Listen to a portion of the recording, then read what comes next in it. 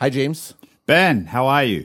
Reconfiguring my entire editorial strategy. Oh, is that so? So it turns out the company that, unsurprisingly, the company that I've written about the most, and this is something that you can see now on Trajectory 4.0. Oh, yeah, we haven't talked since I launched Trajectory 4.0. I launched a new version of the website. Congratulations. It looks awesome. Well, thank you. It actually worked out well that I was launching it last week, which was about the 5-year anniversary of launching Trajectory as a whole. So it was kind of a nice sort of match there, and also matched the fact that I was going to be away and we weren't going to be able to record a podcast. So the fact I didn't actually write an article and we weren't going to record a podcast worked out perfectly. So there you go. Good planning. Good planning on my part, if I might say so myself. Celebrating the birthday with a holiday. Exactly. Anyhow, it was one of the things you can see if you go to one of the things about Trajectory 4.0 is there's a new search experience. If you go to the search experience, if you just go to sort of the blank page, because there's like a filtering aspect where you can filter by companies or concepts or topics. So it's like that's kind of the big thing. Is like there's this kind of rich taxonomy that is now applied to trajectories. You can find old articles or kind of explore new stuff. But anyhow, you can see the companies that I've written about the most because they're by definition at the top there. And unsurprisingly, no one will be shocked because I write about technology. What is the company that I've written about the most? I would have to hang on. The company that you've written about the most. I mean, it's one of 4. It's like Apple, Facebook, Google, or Amazon. I'm not sure which one actually wins that, though.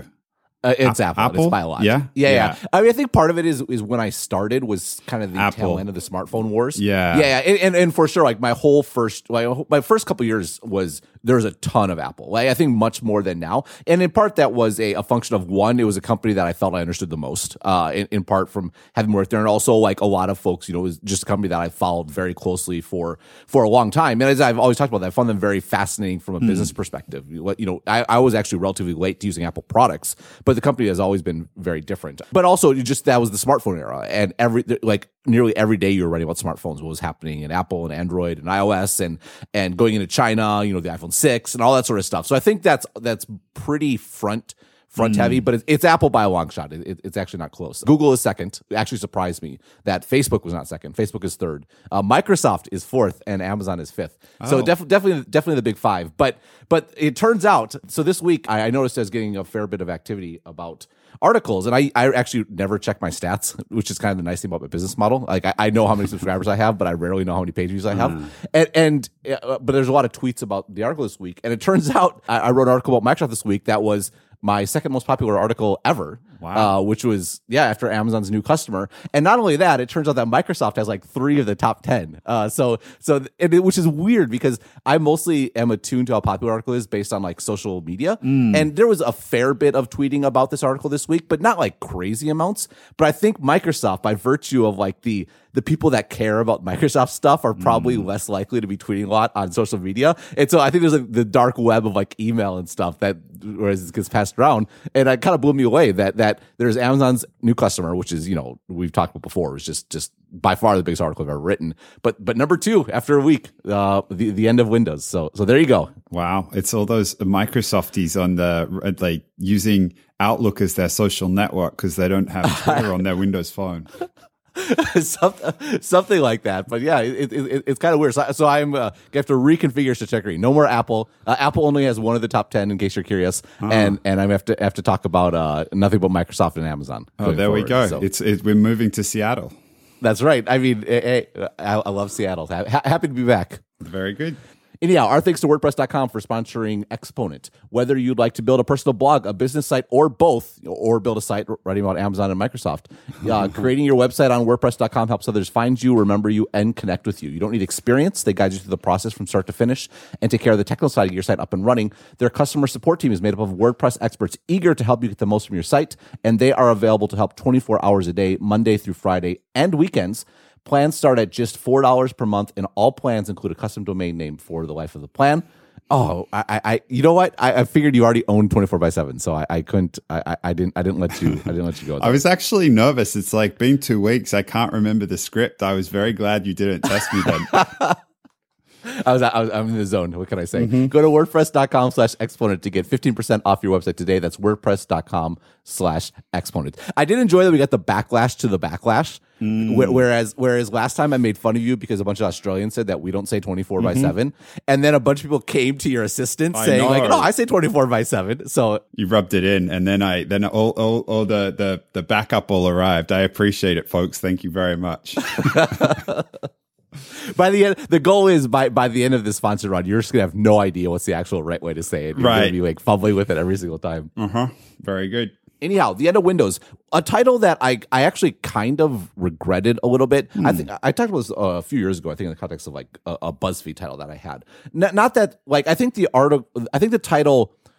title was right because what I was talking about was the end of Windows as sort of like a driving force in Microsoft strategic decision making, which is really a dramatic sort of thing. And there is the end of the Windows division. The reason why I kind of regretted it, particularly once I realized it was getting kind of popular, is I didn't mean it clickbaity like Windows is going away. Like Windows is going to be around for a long time to come. They're going to keep releasing new versions of Windows. There's going to be PCs running Windows. Like they're not going to like stop developing Windows. And I like, and again, I mentioned I never even look at my page views most of the time. Like I'm not in this for clicks. Like I don't want to do that. Like I maybe would have called it the Windows division or something, a little less catchy, but like I didn't want to insinuate something that wasn't going on. But at the same time, it still is the end of Windows.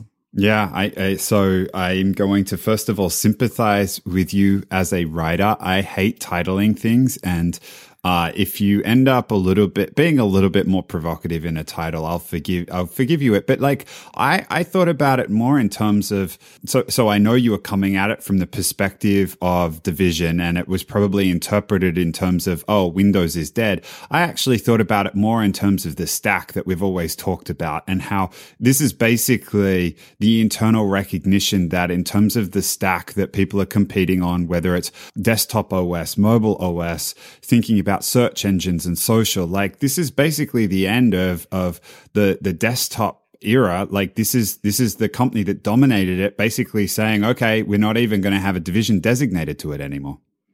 Yeah, I mean, it's really, I mean, it's pretty astounding in many ways. And what's so astounding about it, I think particularly for someone like me, just because I worked at Microsoft and worked in Windows specifically, is it's one of those things where, I mean, there's nothing surprising here. You know what I mean? Like we've been, like anyone could have said this was the case a decade ago, that, you know, in the long run, this isn't going to be the future. And you know, and I mentioned in here that, you know, when I started Stratechery, one of my first articles was saying, you know, Microsoft needs to get away from this Windows-centric strategy and go to a more service-oriented strategy. Just that's the nature of the sort of company they are, and that makes sense in a mobile future. Remember, this is this is the center of like the smartphone time, as I just talked about.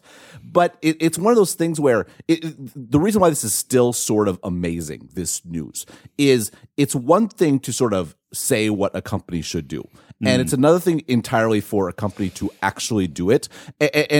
And that's true generally, and it's particularly true when you're talking about a product like Windows that is was always thought of as the most successful product of all time until the iPhone came along. So now, I'm sorry, you have to be demoted number 2, the best product of all time. Yeah, I mean, there are so many different ways in on this. Like just backing up a little bit, that it was Microsoft is one of the few organizations that have been able to pull off both a vertical and a horizontal strategy simultaneously. That they could provide services, but also it was predicated on this vertical operating system strategy, and the extent to which they pulled it off was really kind of. It was amazing. And then, like, you think about having, like you said, the most successful product of all time, and the culture and everything that stems from that, changing an organization, changing the culture, changing the priorities. If you come in and you design something from scratch, no better example is there than this. You create it from scratch, and you build it to the conditions. But when you have everything kind of ossify around this success, to come along and to say, oh, recognize that the smartphone era has come along, and Ballmer, like he couldn't see it coming. Like he was fighting it the whole way along, even after the writing was on the wall. It's so easy to say, this is what we should be doing. We should shift our priorities as an organization from this to this. But actually, when you have an organization that's had that much success, it is so hard to do. And then to filter that down in the way that Nadella has done it is going to go down as one of the most impressive management feats in history, I would say. So let's sort of reset here. And I actually think it's useful to go back to the start of Windows. And we're going to say stuff that I think a lot of people know, but I think it's really critical to your point, to the idea of culture. Where does culture come from? Culture comes from decisions that were made that proved to be successful, and the thinking that when in those decisions becomes embedded in this is how we do things. This is the way we approach the market until it becomes sort of you don't think about it. And this is how companies scale. They scale because everyone does the quote unquote right thing without thinking about it because it's just the accepted thing to do. And it's a massively powerful thing. People think about culture, and it's often framed as a negative. Oh, it's hard to change culture. But the reason why it's a negative in one scenario is because it's such a massive positive the rest of the time.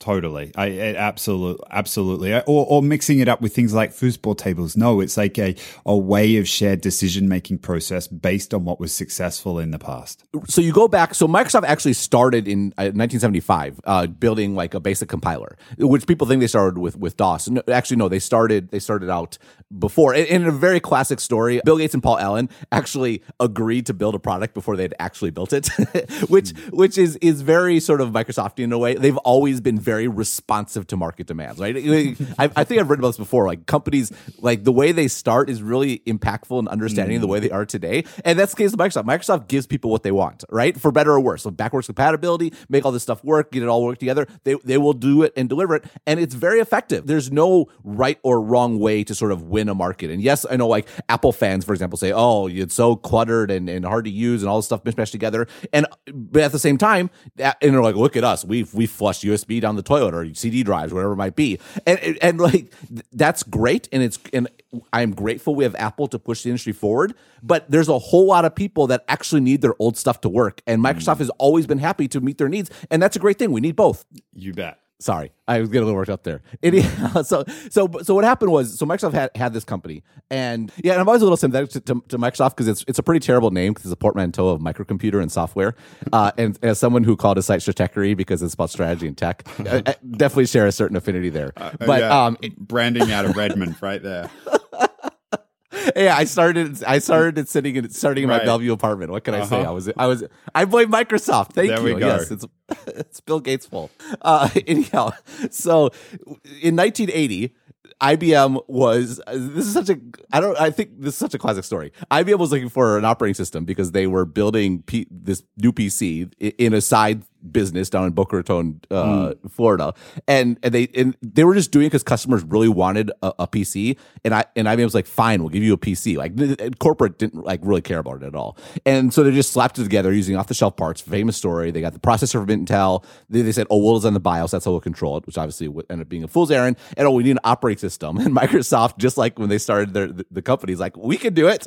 And like, okay, it's you. And so do you know where the original Microsoft DOS came from? I have no idea, actually.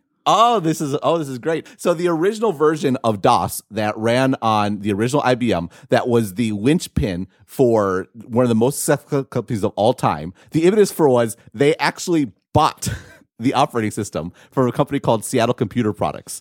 There's an OS around called CPM, and Seattle Computer Products had built a clone of it called 86 DOS that Microsoft bought and rebranded MS DOS and then delivered it to IBM. There we go. That is an impressive piece of business. How would you say it? Like jujitsu, right there.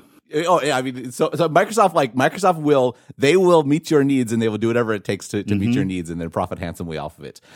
Anyhow, from that point on, everyone knows the story from that point on, where they controlled the operating system immediately because they were attached to IBM. The IBM PC became hugely popular, which people don't understand. Like the Mac never had a chance. The IBM was already hugely popular even before the Mac launched, and it was, it had the lock-in business. It got tons of third-party applications built for it, and it turned out those third-party applications, their lock-in was with the Windows API, was not with the IBM BIOS or whatever they thought they controlled on it.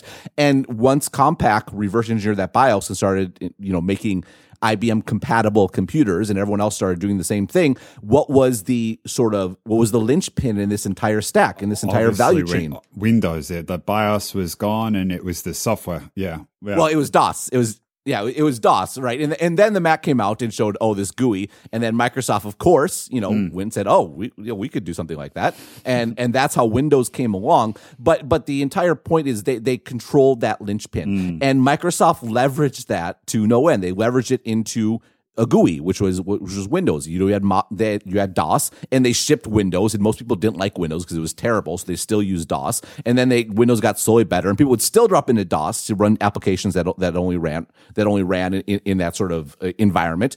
And eventually came along. Windows 95 obviously really solidified their hold broadly. Windows NT cleaned up the architecture a ton, so on and so forth, until we got where we are today. Then they did stuff like they developed Office, and Office just happened to work better on Windows, and Microsoft will say that was a happy coincidence, and their competitors will say that wasn't such a happy coincidence. And then they developed Windows Server, which worked best with the Windows that all your companies were using, and they built Exchange on top of that. And then they had Active Directory, which controlled identity, and having that Active Directory, one of the most profitable free products of all time, because what happened was if you wanted to upgrade one part of your backend stack, you had to upgrade Active Directory, which meant you had to upgrade everything else that connected to it. And they had like this sort of lever system where you just kept paying Microsoft more and more money over time. And you were happy to do it because at least it all worked together, because Microsoft was responsible for making it work together. Sort of one throat to choke sort of approach. And the broader point, though, is this is a company that through like basically sheer hustle got a linchpin, got a choke point in the value chain, and they've been leveraging that for 35 years, like that, or 38 years now. Like that's what Microsoft does, is they leverage Windows into new, in greater and more profitable businesses. Yeah, and I mean, up until recently, it was basically the dominating force in technology. I mean, it's easy to forget now, given the mobile era and search and social, and it's kind of not as dominant as it was. But there was a period of time, 15, 20 years ago, where people just couldn't see a chink in the armor. The US government brought antitrust against them because, this company is a monopoly. There is no way that anyone can threaten it. That's how dominant they were as a force. Absolutely. But that's important to understand, though, this idea that all of Microsoft's success, and they say, we have like $13 billion businesses or $14 billion businesses. The reality is all those businesses were predicated on Windows. Mm-hmm. Like they all came from having this sort of dominant hold on the value chain and leverage and using that as leverage. And so you can understand why. To fast forward to when I was at Microsoft and the kind of the run up to Windows 8, and the thinking was like, we have Windows, we have 1 billion users who use our PCs, and that's what we have. If we want to get competitive in tablets, for example, if we want to move forward to the future of computing, what's the best approach? I don't know that it was possible for a company like Microsoft to choose anything but leverage Windows. Why? Because that had been the strategy for decades, and it had been so successful that it becomes impossible for an organization to choose anything else. Like, you can blame Ballmer, but there was some extent where the decision was effectively made by virtue of the success that had happened to that point. Yeah, and it's kind of crazy how his reaction to this situation was to double down on Windows and to think, okay, the underlying issue is one of organizational structure. And this was at a time when Apple was pretty ascendant, and it's famous for its organizational structure being functional rather than divisional. And he very famously decided to shift Microsoft in that direction.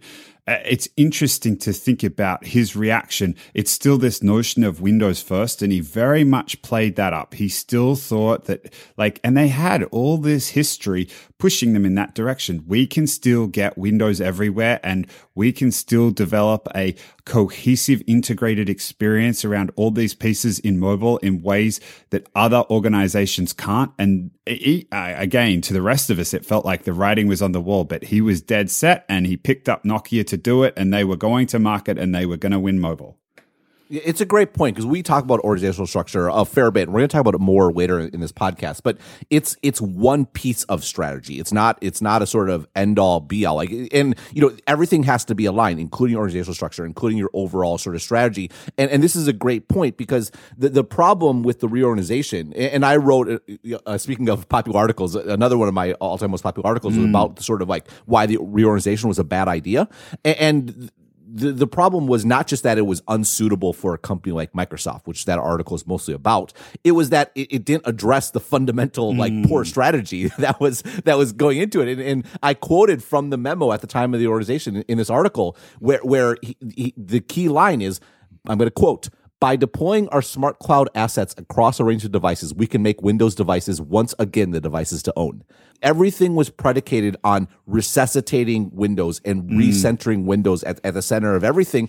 And this is where you mentioned that Microsoft had both a horizontal and a vertical strategy. That's the luxury of monopoly. The luxury of monopoly is you don't need to choose. Like everything is a, there's no or questions. Everything is an and question.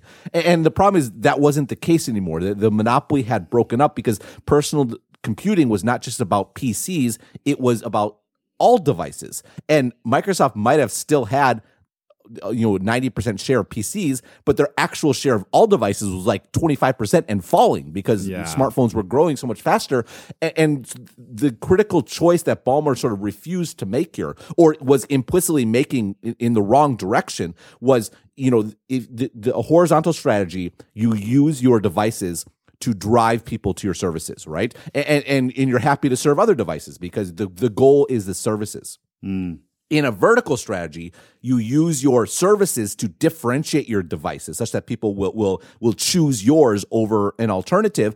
And for Microsoft, just the nature of the company, they weren't suited to being a vertical competitor taking only a small share of the market. Microsoft is the sort of company that was meant to be everywhere and serve everyone. This is something I wrote about in Microsoft's Monopoly Hangover a year ago, is that I've talked about there being like the culture of the company and the business model, but there's also like the sort of fundamental nature that's kind of different than culture, if that makes sense. Like culture is, you think about the idea, it's like it's something that's a superstructure above like humanity as a whole, right? At the end of the day, there's some aspect of being a human that we are, we're animals, right? But we've created this entire sort of superstructure of culture and what we are, and everything in the world is man-made, and all the and I'm not talking about like country culture. I'm talking about like this idea of like everything that humanity has created that makes us human.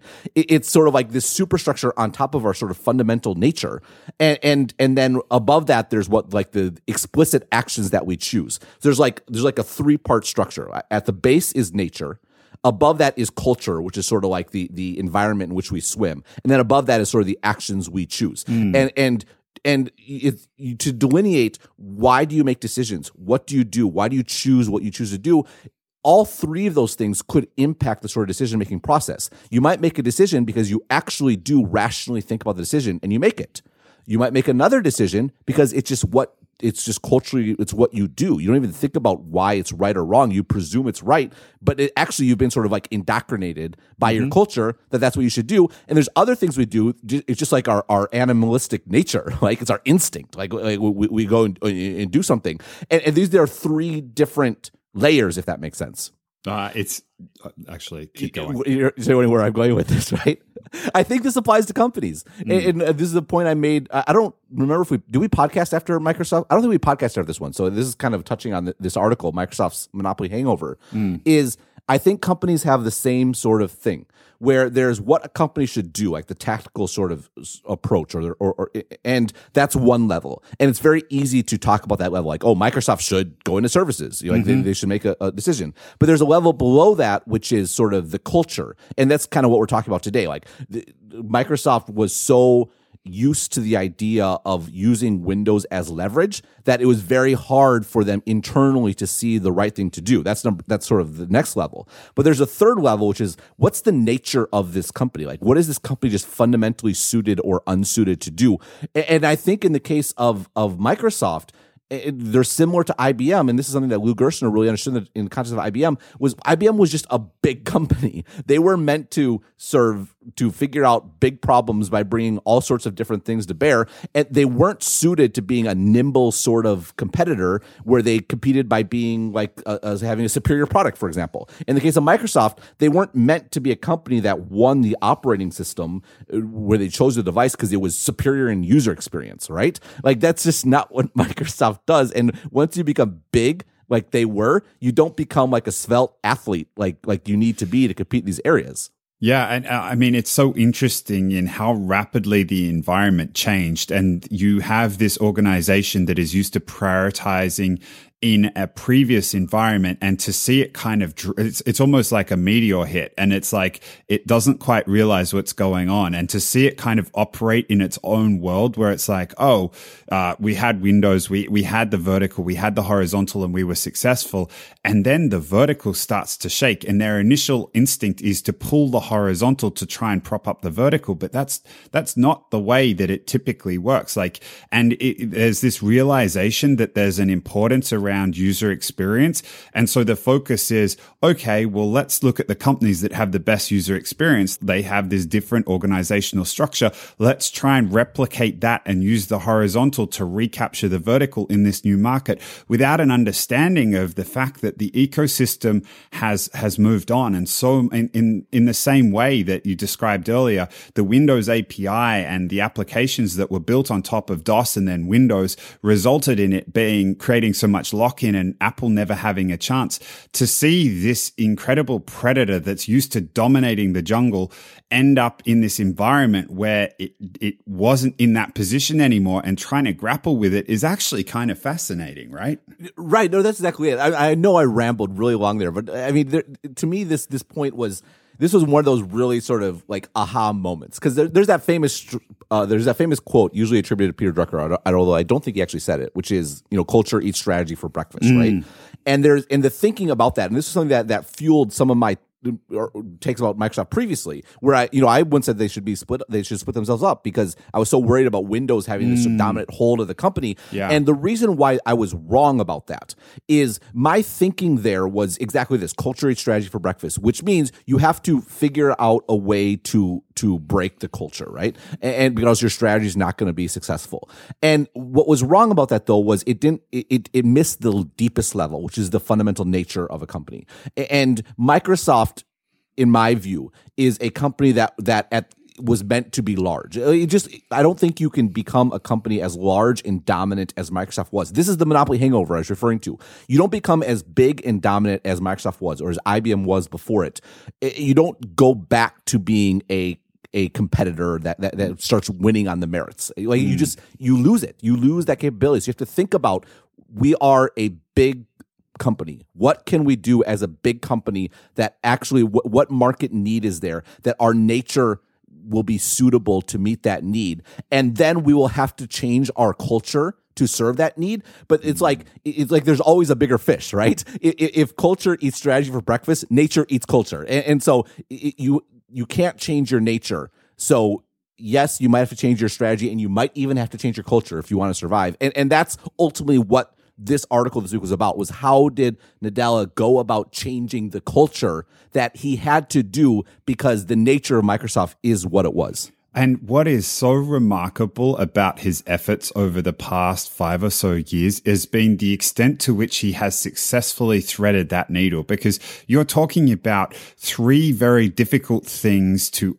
like going with this strategy. Like we talked about Facebook last week and how hard it was for that organization even to get that part right. And then you get into culture and you have this incredibly well-defined culture based on success and a nature of a 30-year-old organization to be able to thread the needle and recognize, okay, these are the areas we are going to not win on a vertical basis in mobile. Therefore, we need to change the organizational culture to get behind this new strategy. And how do we set it up? So like one of the ways that you break a culture is like when it stops working, when there's a crisis. So it's almost like you need to create a crisis crisis in order to make the organization realize that this isn't working anymore, but you have to make sure everybody realizes that, and how Nadella put Windows out by itself and it had its own profit and loss and it had to figure out Windows Mobile by itself, but also thinking about the nature and what the organization is well served to do, and that is to continue to serve customers that are already Microsoft customers and help them transition in the same way Microsoft's doing. Like, threading the needles between all those things is so hard to do, and it's incredible how good a job he's done at it. I agree. So let's walk through this. What happened? And I think the crisis that benefited Nadella was the sort of 1-2 punch of Windows 8 and the sort of Nokia purchase, where and Windows Phone, I guess, is kind of like a part of that, where it was Microsoft basically did everything possible, recklessly so, if from a financial perspective, to succeed in mobile. They did Windows Phone, they bought Nokia, they did Windows 8, they launched the Surface, and then they took $1 billion write-down on the Surface. Then they took it was clear almost immediately they were going to take a huge write-down on Nokia, although it took a few years to actually take it. And so I think that was that was probably the first. I probably didn't mention that enough in here, was that was a critical sort of piece for Nadella to come in, where even if you, for the most ardent sort of Microsoft fan inside the company, it was clear the company had failed. Like, Windows Phone had failed and Windows 8 had failed. And yes, you could have recriminations and arguments about why they failed, but no one could argue that they hadn't failed. Yeah, and like that is a critical component to changing a culture, like that failure, because all of a sudden it's very real to everybody who's making making decisions in a certain way, that way of making decisions anymore isn't going to work. Absolutely. So the other real gift, and so that's the first gift sort of Nadella had, was a realization that something needed to change, I think, sort of broadly felt. And then the second gift was, like, Steve Ballmer had kicked off Azure several years before. He had, of course, called it Windows Azure, but there had also been the development of Office for iPad. Like that I don't know that for sure. Like, there's a lot of like rumors about when it started for sure. My understanding is it actually started multiple years before it was launched. Like the idea that Office would want to be on iPad was not like again, it's almost like the strategy was the easiest point here. The idea that Office should be on iOS. Obviously, it should be on iOS, right? But it gets to how powerful culture can be, because obviously it needed to be out there, and every minute that it was on iOS was creating an opening for new competitors to come along and serve an obvious market need, and so obviously it needed to be there, and it wasn't because we have to wait for Windows. It has to be on Windows first. Like, we're not going to release it on iOS until it's out on Windows on Windows Mobile, on Windows Phone, and on Windows Tablet. And that is exactly where the trade-off is right there. Like, this vertical where you're focusing on propping up Windows versus focusing on keeping the horizontal strong. And the longer you use the horizontal to kind of like, let's get everybody on Windows, the longer you're leaving an opening for something like Google Docs or whatever it might be to come along and to start seeding in this new disruptive wave of growth that's happening on the mobile platform. And Microsoft not only loses the vertical, but then loses the horizontal as well. Oh, no question. I think like a company like Box, or even Dropbox, arguably, like all these companies that basically came along because using the sort of Office environment on mobile was horrific, because Microsoft was not just completely abdicating it. You got a whole host of companies that came along, that sort of filled the gap. Like, arguably a huge part of the entire SaaS ecosystem was because Microsoft couldn't accept reality for years. Yeah. But the great thing was it left this sort of present for Nadella. So he walks in, and what's like the very first thing he does? He comes out and says, he has an event. It's like literally like 3 weeks or 4 weeks after he becomes CEO, and he introduces Office for iPad. And it like obviously it wasn't built in 3 weeks, right? You don't build, but it was sitting there, and he could put that out there, and it was such a powerful sort of symbol. Like, it was an easy win, but it was putting a stake in the ground. Let's stop fucking around here, right?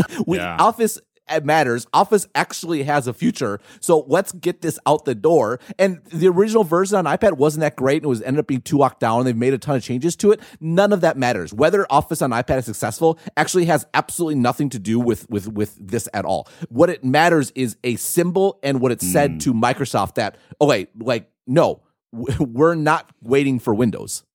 Yeah, which was an interesting problem given timing, because at the time Windows 8 had not been super well received, and this part of the organization that is so used to being the golden child all of a sudden is like, hang on, I thought we were going to leverage all these services to like convince everybody that Windows was the place to be. And now the first thing you do is release Office on the iPad. How's this work? Yeah, and I messed up actually. That was the second thing he did. The day before that keynote, also renamed Windows Azure to just Microsoft Azure, which made sense. It was already running like Linux VMs at that point, right? Like what? Why are we?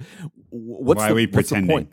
Yeah, why are we pretending? And those were the two pillars. Like, fast forward to the reorganization last week, those are the two organizations. Is really Azure and Office for all intents and purposes. And it was from day one, like that was the signal. But this takes time, right? Microsoft is a huge aircraft carrier. It's an ocean tanker, right? You're not gonna to turn it. It takes miles and miles and miles and a long time. And so, that was kind of this big easy win that Ballmer kind of put on a plate for Nadella, whether intentionally or not. I would lean towards not, but but it came along and it was kind of quiet for a while, right?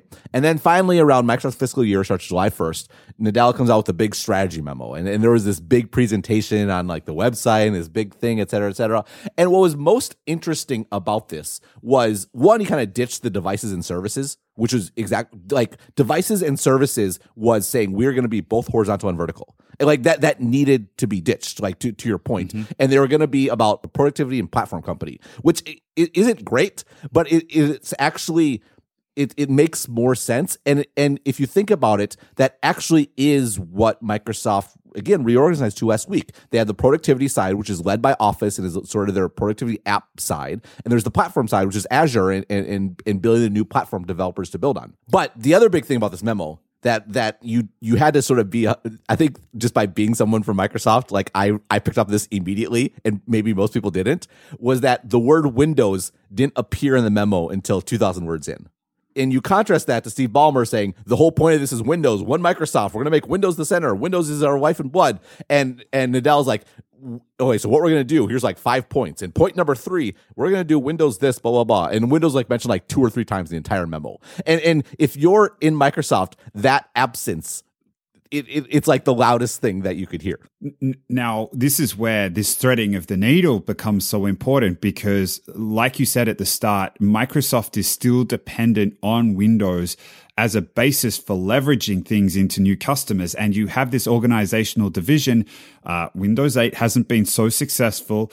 Need Windows 10 to be successful to keep all the customers happy. And all of a sudden, this golden child, the Windows division that is used to having Ballmer saying Windows, Windows, Windows, is all of a sudden picking up strategy memos from the new CEO and not seeing the word anywhere. And like if you're the golden child that's been treated like this and the culture's built around it, you could very easily start to throw a hissy fit. And so Nadella had to kind of again thread a needle here, right? Yeah, this is something that I totally missed at the time, and in retrospect, am really impressed. And this gets into like it's very easy to say what a company should do. To understand how they should do it is another thing entirely. Which is why I write a website, and I'm not the CEO of Microsoft. But in this, there was an announcement about Windows 10 in January, I think of 2015 or something like that. I can't remember. Was it 2015? Mm-hmm. There was an announcement about Windows 10, and that's when they introduced the HoloLens. It was all Windows 10, rah rah rah. And I'm watching this like, Windows 10, and then Nadella gets on, and he's like, "Oh, we want people to love Windows. Windows is so great. Windows, Windows, Windows, Windows." He's like a cheerleader for Windows, and I'm like, I messaged to a friend. I'm like, what is he doing? And you see my daily update. I'm like, why is he backsliding? Like, did Microsoft get to him? Right? He came in and he had the right strategy. He was doing it, and like here he is, like he's talking about Windows being the center of everything again. And Ghost of Bulma. Yeah, I know, and I really didn't get it. And a friend came back, and he's like, he had some thoughts on various people involved in the organization. Nadella has to get Windows 10 out the door. He's going to do whatever it takes to get Windows 10 out the door because they are bleeding. Because Windows 8 was not well received in enterprise in particular. He's got to get out the door, and it turns out that was clearly exactly right. Nadella had to get Windows 10 out the door, and it was such a in retrospect. Those sorts of moves are the hardest, right? When you feel like you know where you're going, but you have to sort of make yourself look like it's not that Satya Nadella cares what I'm going to write about in the daily update, but you need to look dumb because you got to get the right thing done. And that's exactly what he did. And Windows 10 shipped. And within like a week of Windows 10 shipping, he did a reorganization. That's what really killed Windows. Yeah. I mean, it's humility is a valuable asset in so many situations. And this is an example of getting up there and eating humble pie to get the right thing done. And then the reorg is like his way of dropping the axe without dropping the axe. Right, exactly. And this is really the key. This was the key. I think the key to last week's announcement was sort of the finishing off what happened with this reorg, which was the reorg split the company into three pieces. The three pieces were cloud and enterprise, basically where Azure's the growth story there, but also tied in with Windows Server, which is a super important part of the Azure storage strategy going forward. We'll get to it in a second. Number two is applications and services. Again, Office 365 is the real growth engine here. And number three is Windows and devices. And what was so key about this was, and you've kind of been hinting at this throughout the conversation, was it put Windows sort of in a corner by itself, where it was very clear that these two organizations are going to do what's best for them, and Windows, you do what's best for you. And then we'll go from there. They're not going to serve you. They're not subservient to you. You're not subservient to them. You're three different orgs, and go for it. And when you put like this incredible cash cow that is, and you've got people leading this organization trying to hit targets, do the best they can, and you have the desktop operating system, which remains an incredible cash cow, and you put it next to this thing that is bleeding profusely and being pumped full of blood at a rate that is ridiculous and still bleeding profusely, which is all the mobile stuff, you start to reach the conclusion as a leader of Windows, this just doesn't make sense anymore. Yeah, well, there was two parts of this. I mean, one was, I couldn't understand why Windows Phone was hanging on for so long. Like, it was so obviously the wrong thing. And Nadella, I think one of his qualifications in my mind for being CEO was that he opposed the Nokia deal. But Nadella never actually killed it, right? He basically made the Windows organization kill it themselves. And what was so funny is the head of the Windows organization, Terry Myerson, wrote this memo when it died, blaming the rest of Microsoft for Windows Phone death. Like, it's too bad the company couldn't come together to support it. And it was like what was so great about it was he had to kill it, even as he like blamed the old strategy that was the exact strategy that Nadella was trying to undo. But like, he had to own it, and even though he wrongly blamed the rest of the company, that he could still think the wrong thing and also make the right decision to finally kill the program was like pure jujitsu. I mean, that is an incredible piece of management to set up the structure such that the person who is most the arbiter, the guardian of the culture, is the one that ends up killing this thing. I mean, and of course, this guy wants to like chain all the boats together, even as mobile is sinking and it's pulling everything else down, that Nadella managed to get these two off by the side, and they were just being judged on their own performance. And then after a while, even no matter how much a believer you are in Windows, just the recognition that this can't stay afloat. And the fact that he cuts it and lets it sink, but he's like, oh my gosh, I wish we could have just like chained all the boats together a little longer. It is kind of mind blowing, right? Right. Well, it's another piece of humility too. Like, you let him go out there and say all this stupid shit. And, and like, it doesn't matter. Like, the end game was accomplished. And less appreciated was that actually the same thing happened with Windows 10, where Meyerson got on stage and said, we're going to be on 1 billion devices by 2018. And it's on like 500 million or something like that, right? But it was another example where Nadella wasn't saying stupid stuff. He was empowering Windows. He was empowering Windows to go for it and to make big goals and then to fall dreadfully short. And then it's like, well, I mean, what can you say at that point? It's not like Nadella told you to say there's going to be on 1 billion devices. You said it yourself. Right. And I mean, this is like the ghost of Ballmer represented in this man. He's like going along, and this is what the whole strategy of the organization would have been if Nadella hadn't carved it out and put it to the side where the damage could be contained. And again, just a very impressive managerial effort in getting the how exactly right, such that the organization came to the right answer by itself without him forcing it on them. That's exactly right. And this is what led to last week, where Windows is basically split in two pieces, where there's the sort of like application side of Windows, for lack of a way to put it, which is like the actual user part of the operating system and the services that go into it. And there's like the core piece of Windows, like the kernel and all that sort of stuff. So the kernel side is going to the Azure side. It's still like the foundation for a lot of their cloud services and stuff like that, which is fine. It's built. I mean, it's at the end of the day, it's like it's a kernel, and the other side is Office 365 is morphing into Microsoft 365, which is not just Office but also sort of like identity management and device management, and now Windows. And the idea is offering this sort of full-scale offering that meets all the needs of an organization when it comes to managing mobile devices and handling email and documents and all that sort of stuff. It's a very sort of cogent strategy that critically fits the nature of Microsoft. Like, Microsoft wants to meet all your needs. I'll go back to Microsoft from the beginning, they want to meet the customer's needs. That's what they do. They figure out what the customer wants, and then they meet the needs by any means necessary. Like that's the nature of the company. That's who they are. That's not going to change. And that's what that organization is going to do. They're going to figure out how to meet customer needs. And on the services side, their goal, again, is to be everywhere. It's to serve all needs. It's to do everything. It's to be responsive to the market and to just compete. And both of them are in line with Microsoft's nature.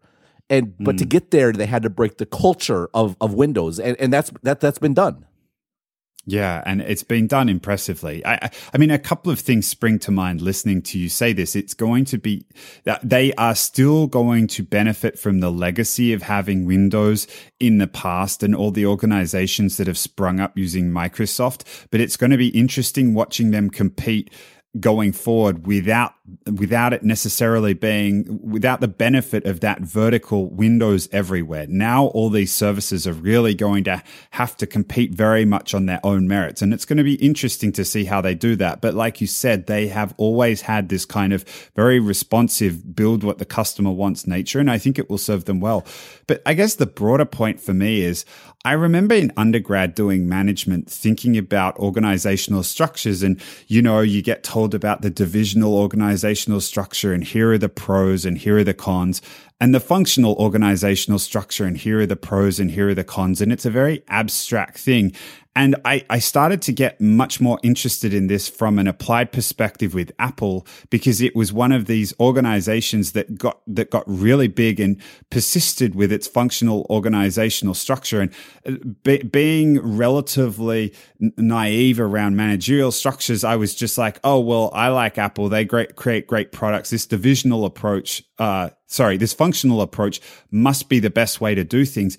But it's this story, and looking at all these tech companies and the products and the strategies they create, and seeing like how Microsoft has dealt with it and how Nadella has managed to get Microsoft from where it was 5 years ago to now, that really brings to light the importance of organizational structure and how it relates to strategy and culture. And that's why I find this whole tale, and actually your article, I thought it was fantastic. It really brings it to light, and why I find organizational structure so fascinating. Yeah, in this case, the problem, the other big problem with this sort of functional organization that Ballmer tried to get to, and again, just because the nature of Microsoft is so big, he could only ever get sort of halfway as it was. But it was never Apple-esque in some respects. But the big problem with that is, for a company so infused with Windows, to make it functional is to basically infuse Windows everywhere. So I guess it was a smart move by Ballmer if he wanted to achieve his goal of Windows being everywhere.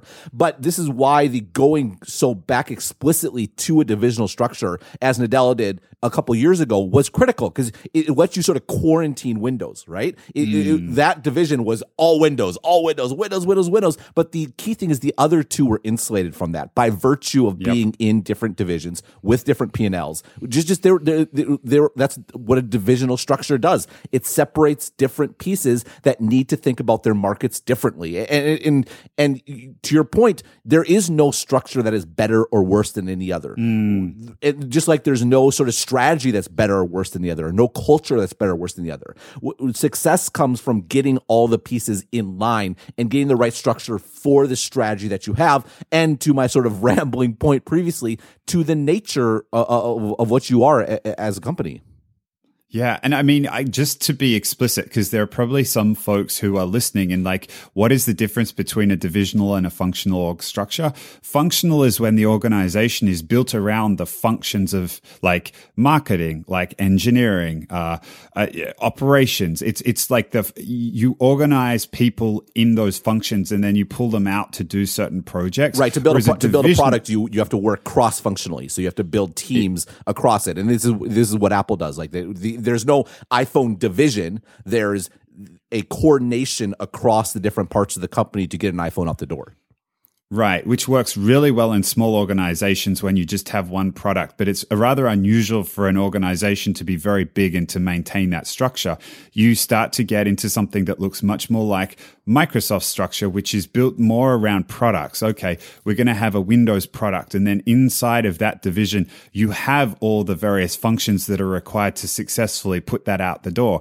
Now, it sounds like it sounds like 6 of one, half dozen of another, but like the organizational incentives, like you get people at the head of a division and their incentive is to make the division successful, which is great during growth periods. But when you think about the decline of, or trying to create a new product that might threaten that division, like with Windows and the move to mobile, it may cause the incentives to be wrong in terms of what management focuses on. And the same can be with a functional structure. Like you can get people working in specific ways around a business model like Apple has in selling hardware. But if you need a different business model and you need to pull people out into a division because the nature of creating that is so different from what they're used to creating, the organization's just not capable of doing it. And this is a specific critique I've had of Apple. I wrote last year or 2 years ago in Apple's organizational crossroads that the reason they struggle in services, I think organizational structure is a major part of that. They have a company that by virtue of being functional, the entire company operates according to the same sort of heartbeat, if that makes sense, or the same sort of like rhythm and the same sort of thinking. And everything is about getting that iPhone at the door every September. And everything is organized around that, delivering the best possible final product at that moment in time. And the problem is that's not how services work. You don't deliver a service and then it's done. A service is you get it up there and you iterate and you build a self-correcting, self-improving sort of product that the more people use it, the better it gets. And it's the exact opposite approach and view that goes into building an iPhone. It couldn't be more different. And the problem is when you have such a strict functional structure like Apple does, you're handicapping your ability to build iterative, positive, ever-improving services because they're stuck in. It's like wearing a straitjacket. That straitjacket is enables products, but it disables the other one. And my argument has never been that Apple should move away from that structure when it comes to building products. It works beautifully for Apple, and Apple is the reason why you were attracted to being a functional organization is because it was so clear how that mattered to Apple's success, and Apple was so clearly successful, right? But my argument has always been the key is keep that for the vast majority of the company, but take services, take them out of the company as a whole and put them off to the side, which, by the way, Apple already did with retail. Retail Yes. is its completely own separate organization that really has no connection to the rest of the company by and large. It's totally divisional. It's organized in a very sort of hierarchical sort of fashion. Why? Because you don't run stores like you build an iPhone. They're totally different Right. businesses. And it's so frustrating that Apple clearly got it in the case of retail, but they never got it in the case of services. You have to build a different organization, and you can keep most of the company functional, but at a high level, you need this you need a separate division for services. Like in the services, it's not about trying hard. Apple doesn't need to try harder to build good services. It's not about hiring people. It's about putting them in the position to succeed. And Apple to date hasn't done that. Yeah, so the point about retail is so well made. Like they figured out like the type of people you need running a store is going to be very different from the type of people that you need building an iPhone. Therefore, keep these divisions separate. And just the hierarchy in the decision making process needs to be totally different. Yeah, and this is the exact same thing that they need to realize on the services front. And in the same way that Nadella used organizational structure as a mechanism to cause Windows to realize, almost to fail, like this or Windows Mobile to like cut it off. Like this organizational structure is the context in which it allows companies to succeed and fail at various things. And if you get that wrong, it doesn't matter how smart the people are that you have in there or how hard they work. They just won't be able to overcome the organizational context. And this is a really timely discussion because Apple, it was big news over the past week. They just hired Google's former head of AI and machine learning. And in and of itself, pretty cool. But you want to make sure the organizational structure is right, because otherwise you throw the best people you can get at this problem. It won't solve it. Yeah, and I haven't written about it yet, but this is my big take. So this is a preview, probably of a daily update. Sorry, but the key thing is he's reporting to Tim Cook, and that is he's not under OS, he's not under Craig Federighi, he's not under one of the other organizations that is tuned to a sort of iPhone release schedule and approach to the world. And the key thing to this is not simply about the sort of rhythm of the company and the sort of like iterative approach, et cetera. It's a matter of accountability. The fact of the matter is it's very difficult to know who or what to blame for when Apple struggles in services, because there's a million, you can point fingers in a million directions. There was that article in The Information a few weeks ago about what was wrong with Siri, and a lot of people in the Apple Store are like, I don't know why I want to talk about it because it feels like a bunch of he said, she said. That's the problem. The problem is there is no clear line of accountability and decision making. Like this is all interconnected. Who is to blame for Siri?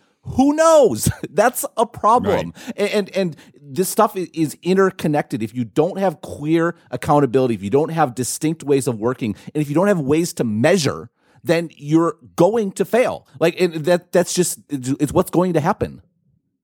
Right. And I mean, again, like it was that accountability that Nadella managed to put onto the Windows people, even though they were the cultural guardians of Windows.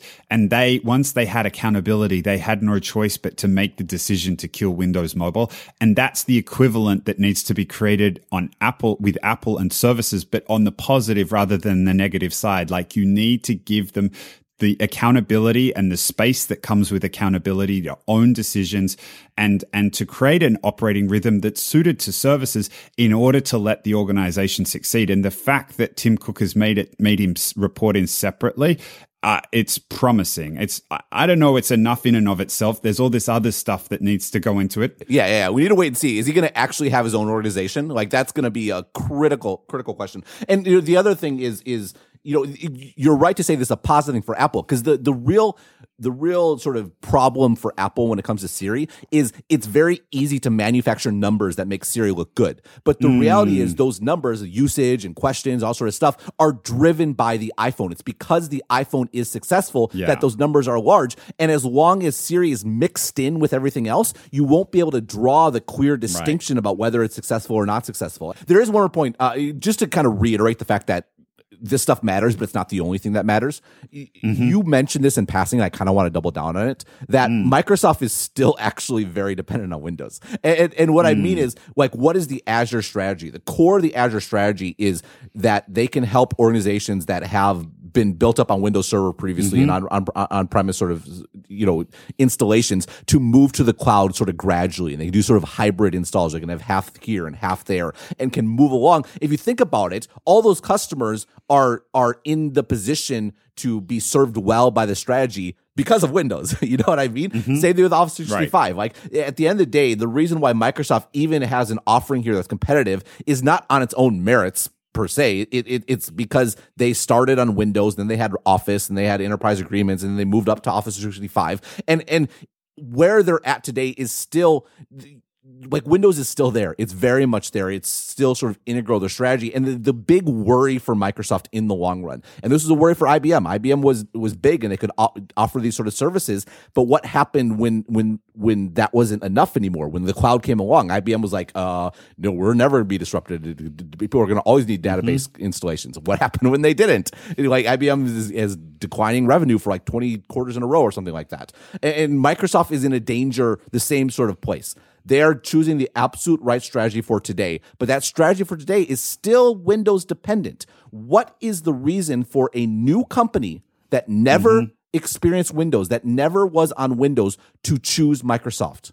Like if you are starting a company today and maybe you use a PC, but the Windows is not even it's not a leverage point anymore. If Microsoft never achieved a point of leverage on you, why would you ever choose Microsoft?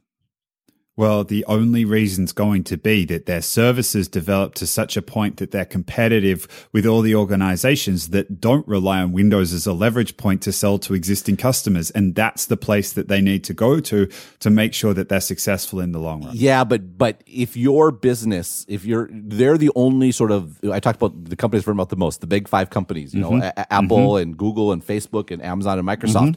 Microsoft's the only one where all their businesses are competitive businesses. Like, they don't have that centerpiece that gives them leverage. Google has search. They're dominant, and they can use that to leverage. Facebook has the network. They can use that as leverage. Amazon has its infrastructure and logistics layer and distribution center layer, like the physical layer we talked about a few weeks ago. That gives them leverage. If Apple has the iPhone. They, like we talked about, they have a monopoly on iOS, which sounds kind of silly, but if you think about it, it gives Apple. That's why Siri can have the success it does, because it's built into iOS. What does Microsoft have? It's great that they're competing, but they don't have a point of leverage. They had Windows, and that's all they have, and like the basis on which it becomes a basis of like, you need to do the best you can given that. But that's hard. It's hard to compete just by being hard. The best. Like, it's hard to compete without leverage. Yeah, and this is interesting because we've drawn a parallel between Windows and Microsoft and Apple, and I think there's another one here, which is like the end of Windows. There's going to be a point in the future where iOS faces a similar fate, and it's going to be really interesting to think about what Apple then uses as its point of leverage going forward, because this thing keeps replaying as companies move up the stack and growth happens in different places. It's a cycle that will continue on end and just keep going and keep going and keep going. Yeah, I mean, you could see it for all of them. The same thing for Google and Facebook. This is the route that companies take, and this is where the IBM comparison is an interesting one, because I mean, IBM at the end of the day, IBM is been a remarkably well-managed company in that they went from their monopolistic position, which was back in the 60s and 70s, and they sort of degraded so gracefully, where they faded in the 80s and the 90s. Lou Gerstner came along and sort of understood the nature of the company, was able to change the culture instead of point them forward. That carried them, but it carried them for only about 15 years. And now there's a real sort of like fundamental question, like, what's the purpose of this company in the long run? And you can see us podcasting in 10 years where Microsoft's revenue is falling. It's like, what next? Like, we played out the card as long as we could. Now what? Yeah, and we might not be podcasting because that might be gone too.